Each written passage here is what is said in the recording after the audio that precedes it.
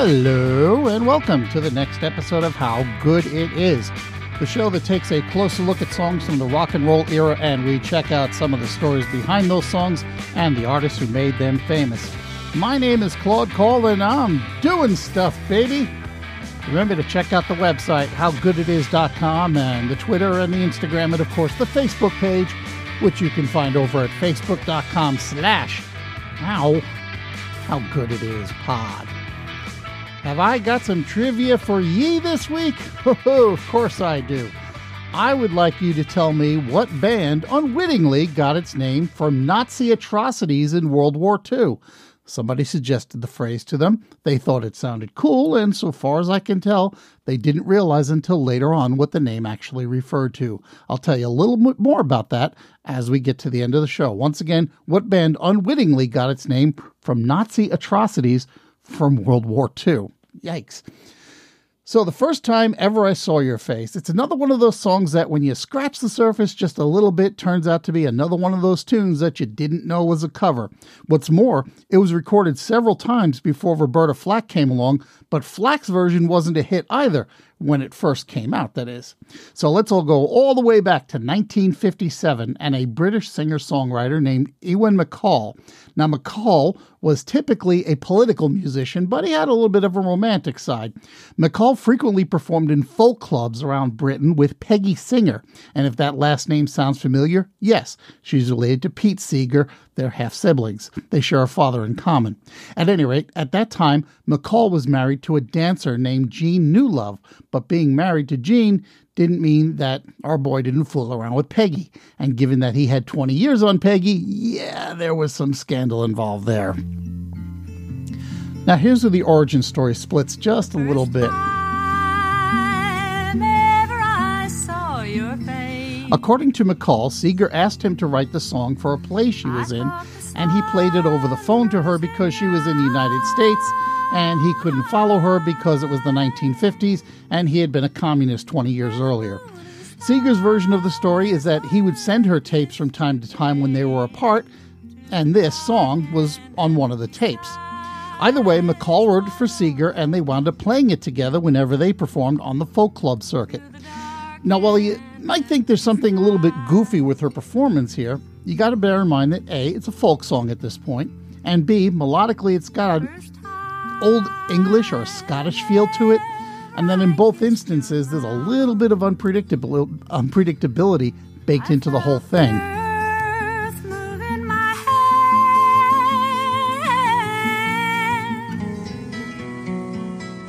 In 1963, the Kingston Trio got a hold of the song and included it on their album New Frontier, meaning that while the song wasn't a hit for the band, the album was, and so the song by association hit the mainstream. The first time ever I saw your face. This album, therefore, was the gateway for most fans of the song, and many will argue that it's the definitive version. But I would argue that with many art forms, especially music, what we call definitive is usually the interpretation that we were first exposed to. And let me give you a quick example. Most people are familiar with Edvard Munch's painting called The Scream, which has that ghostly-looking figure, maybe standing on a bridge, with his hands over his ears and his mouth wide open. Well, clearly this guy is screaming because the sky is red and maybe the world is ending. So of course he's going to scream. And that's the way most people look at it. You see a painting called The Scream, you see the guy there, so it's a picture of a person screaming. But in addition to the color images that he made, and there are 4 different versions of it, there's also a black and white lithograph that Munch made, and on that lithograph is an inscription which reads, "I felt the great scream throughout nature." In other words, the guy on the bridge is covering his ears to block out the scream. He's not the screamer. So basically what I'm saying is, once again, your initial interpretation, how you're first exposed to it, that's the one that tends to lock into your head. Anywho, Kingston Trio's recording of the song turned it into kind of a folk staple, and it turned up on other albums by other folk artists, including Peter, Paul and Mary, the Chad Mitchell Trio, and this one from Gordon Lightfoot on his 1966 debut album. The sun rose in your eyes,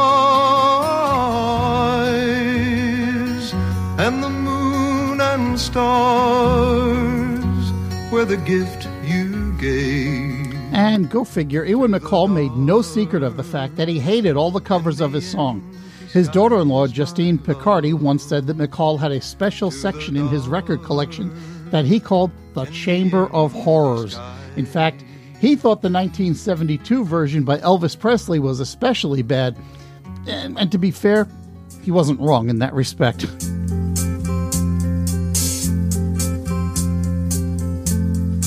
The first time ever I saw your face, I thought the sun rose in your eyes, and the moon and stars were the gifts you gave. It's actually kind of hard to find this recording, but if you have the American Trilogy 45, it's on the B-side. It wound up on a compilation album called Elvis Aaron Presley in 1978, shortly after he died, and it's on the CD reissue of the Elvis Now album, which had a lot of extra bonus tracks added to it. So there you go. That's enough of that. So if you listen to the whole thing now, that's your fault. I will say this, though. It's pretty clear that Elvis was influenced by Roberta Flack's version. All right, now let me jump back to MacColl and Seeger for a minute, because you need to know this part in order to get something that comes later. As I mentioned, MacColl wrote the song for Peggy Seeger in the late 50s. At the time, he was married to someone else, but he was having an affair with Peggy. So whatever the origin of the song, whether he wrote it for a show or it just kind of appeared on a demo tape, it's clear that the lyrics basically reflect that rush you get from new love, right? Your head explodes and everything is magnified. Of course the earth moves when you kiss. Of course the sun rises and sets on your lover, and every time you as a couple do anything for the first time, it just confirms every wonderful thing you suspected about them. So anyway, the relationships got weird for a little bit because Seeger, who was an American, had visa issues and she wanted to stay in the UK. So she married another British guy so she could stay. It was a marriage of convenience. And then later on, they got divorced. And in the meantime, MacColl got divorced. And so MacColl and Seeger finally got back together and eventually married in 1977. And they stayed married until he died in 1989 following heart surgery. So let me jump now to Roberta Flack. Flack grew up in a musical family, but it was also clear early on that she was a prodigy at classical piano, enough that she was attending Howard University on a full scholarship by the time she was 15 years old. Eventually, she changed her major from piano to voice, and she eventually graduated at the age of 19. Flack became a music teacher in the suburbs of Washington, D.C., and she also did gigs on the side accompanying opera singers, and sometimes during intermission she would play in the back room accompanying herself on jazz and blues tunes. But her voice teacher said, she could probably do well in pop music, so she gradually changed her repertoire. This ultimately led to a regular job in a D.C. nightclub, and she was able to quit teaching and concentrate on the music full time. It was while performing at one of these clubs in 1969 that she was discovered by musician Les McCann, who arranged an audition for her at Atlantic Records. The audition went well, and she cut her first album, titled First Take. In about 10 hours, it all went quickly because she had been playing the songs so often and for so long in the clubs.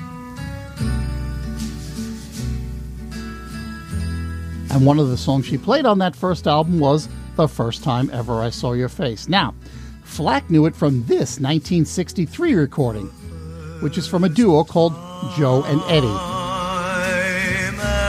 I saw your face, I thought the sun rose in your eyes,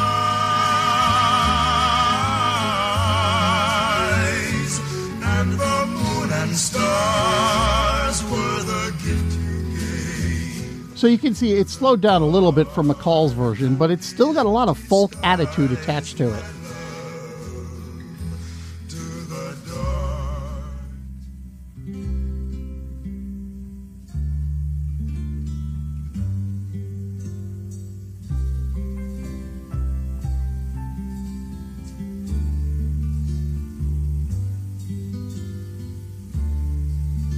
First time ever I saw your Now, clearly, Roberta Flack has slowed it down even more and given it more of a jazzy feel with the strings, the acoustic guitar. There's very little audible piano except a couple of fills here and there. And I would have sworn that was a stand-up bass, but the only bass credit on the album is a bass guitar. But it's not quite jazz, it isn't really folk, it's not really soul, it's not quite gospel, and yet it has elements of all of the above. And the musicians were all jazz pros, so they recognized the need to just get out of the way and let her do her thing vocally.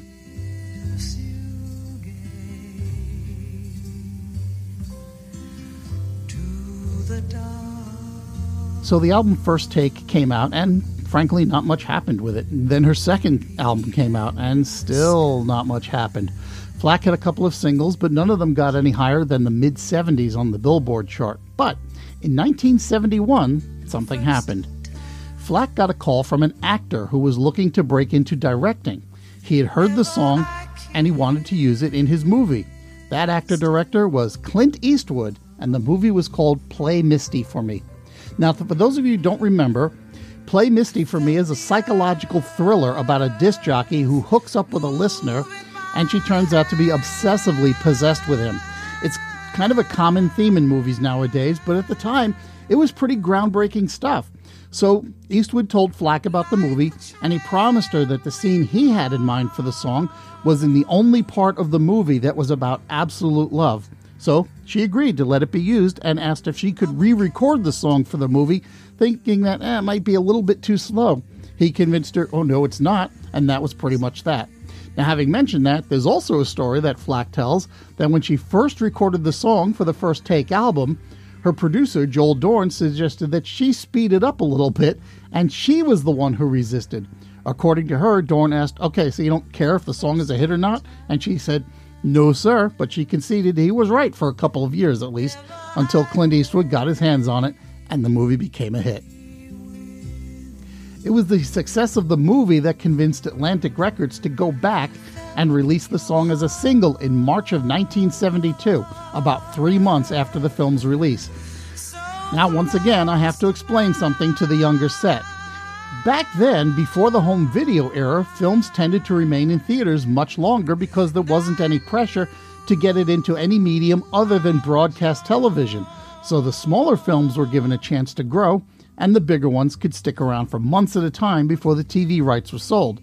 Thus it was with Play Misty for Me that it was still in the theaters 3 months after it was released, and The First Time Ever I Saw Your Face was still able to ride on its success. So in the spring of 1972, Roberta Flack had her first #1 hit on both the Billboard Hot 100 chart and the Easy Listening chart, where it spent 6 weeks. And it came from an album track cut a few years earlier. After that, her third album and then her duet album with Donny Hathaway came out in quick succession, and she was suddenly all over the radio for a while. The record didn't see a lot of international action, but it was #1 in Canada and number 14 in the UK, and the song won the Grammy Awards for both Song of the Year and Record of the Year for 1973, beating out Don McLean's American Pie.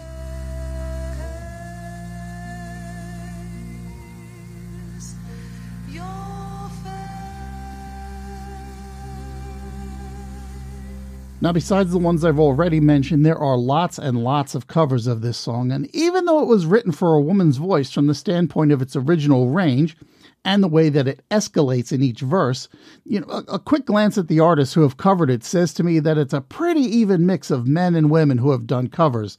And at this point, most of them are pretty faithful to Roberta Flack's version rather than Peggy Seeger's or even Joe and Eddie for that matter. So I'm not going to get into them all, but I do want to bring one of them to your attention because it's pretty good, but there was also some controversy surrounding it.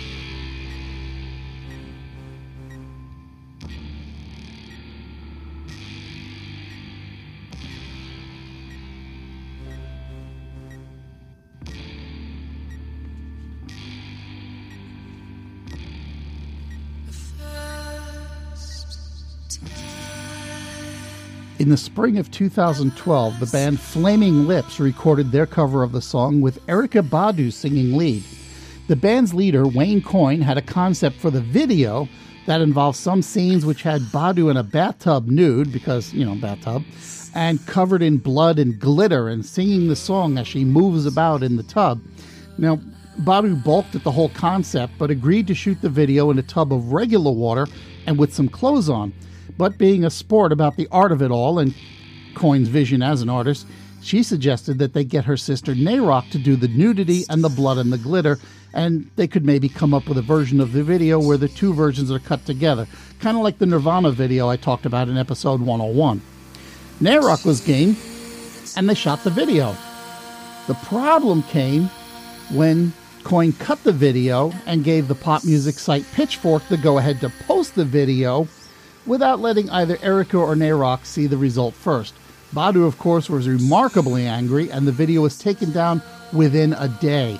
Now, the band accepted full responsibility for allowing Pitchfork to post the video prematurely and apologized to Pitchfork and Erykah and Nayrock and any fans who might have been upset, and they emphasized this was a Flaming Lips project and shouldn't reflect badly on Erykah Badu or Nayrock. But the damage was done, and Badu tweeted out a long response basically spelling out all the ways in which Wayne Coyne was a jerk to her and her sister throughout the process. You might find the occasional still photo from the video, but as far as I know, it is otherwise gone. Although the recording of the song, which is over 10 minutes long, is still available on their album, The Flaming Lips and Hetty Twins. Now, what you're hearing right now is not the Erykah Badu version.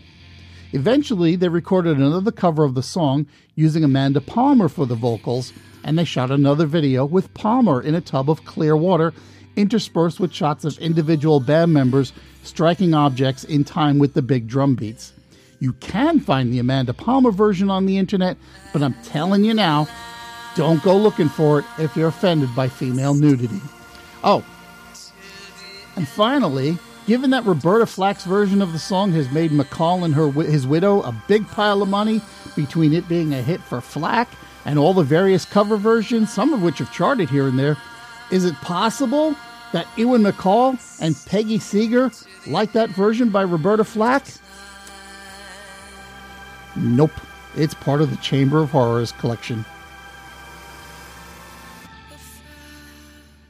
And now it's time to answer today's trivia question. Back on page 2, I asked you about the band that, without knowing it, got its name from a phrase that related to Nazi atrocities. Here's the backstory. The band in question began their career in high school in the late 1970s, calling themselves Roots, because their signature song was a composition by one of the members titled I've Got Roots. When they lost their bass player and got another one, they changed their name to The Cut. After another change of bass player, they became The Makers. They changed bass players yet again, and now they were called Gentry. And let me stress, we're only up to 1978, but they still had one more change to make. Over the next year, the overall sound of the band began to change from a power pop sound to a more electronic sound, as most bands were doing at that point. They were playing at a club in Soho called Billy's when a journalist friend of theirs suggested they change the name of the band to something he had seen written on a bathroom wall while he was on a trip to Berlin, Germany. What's not 100% clear is whether this friend knew that the phrase he'd seen refers to the jerking movements made by Nazi war prisoners when they were being hanged at the Spandau prison. And that's how, on December 5th, 1979, the band made its debut before an audience as Spandau Ballet.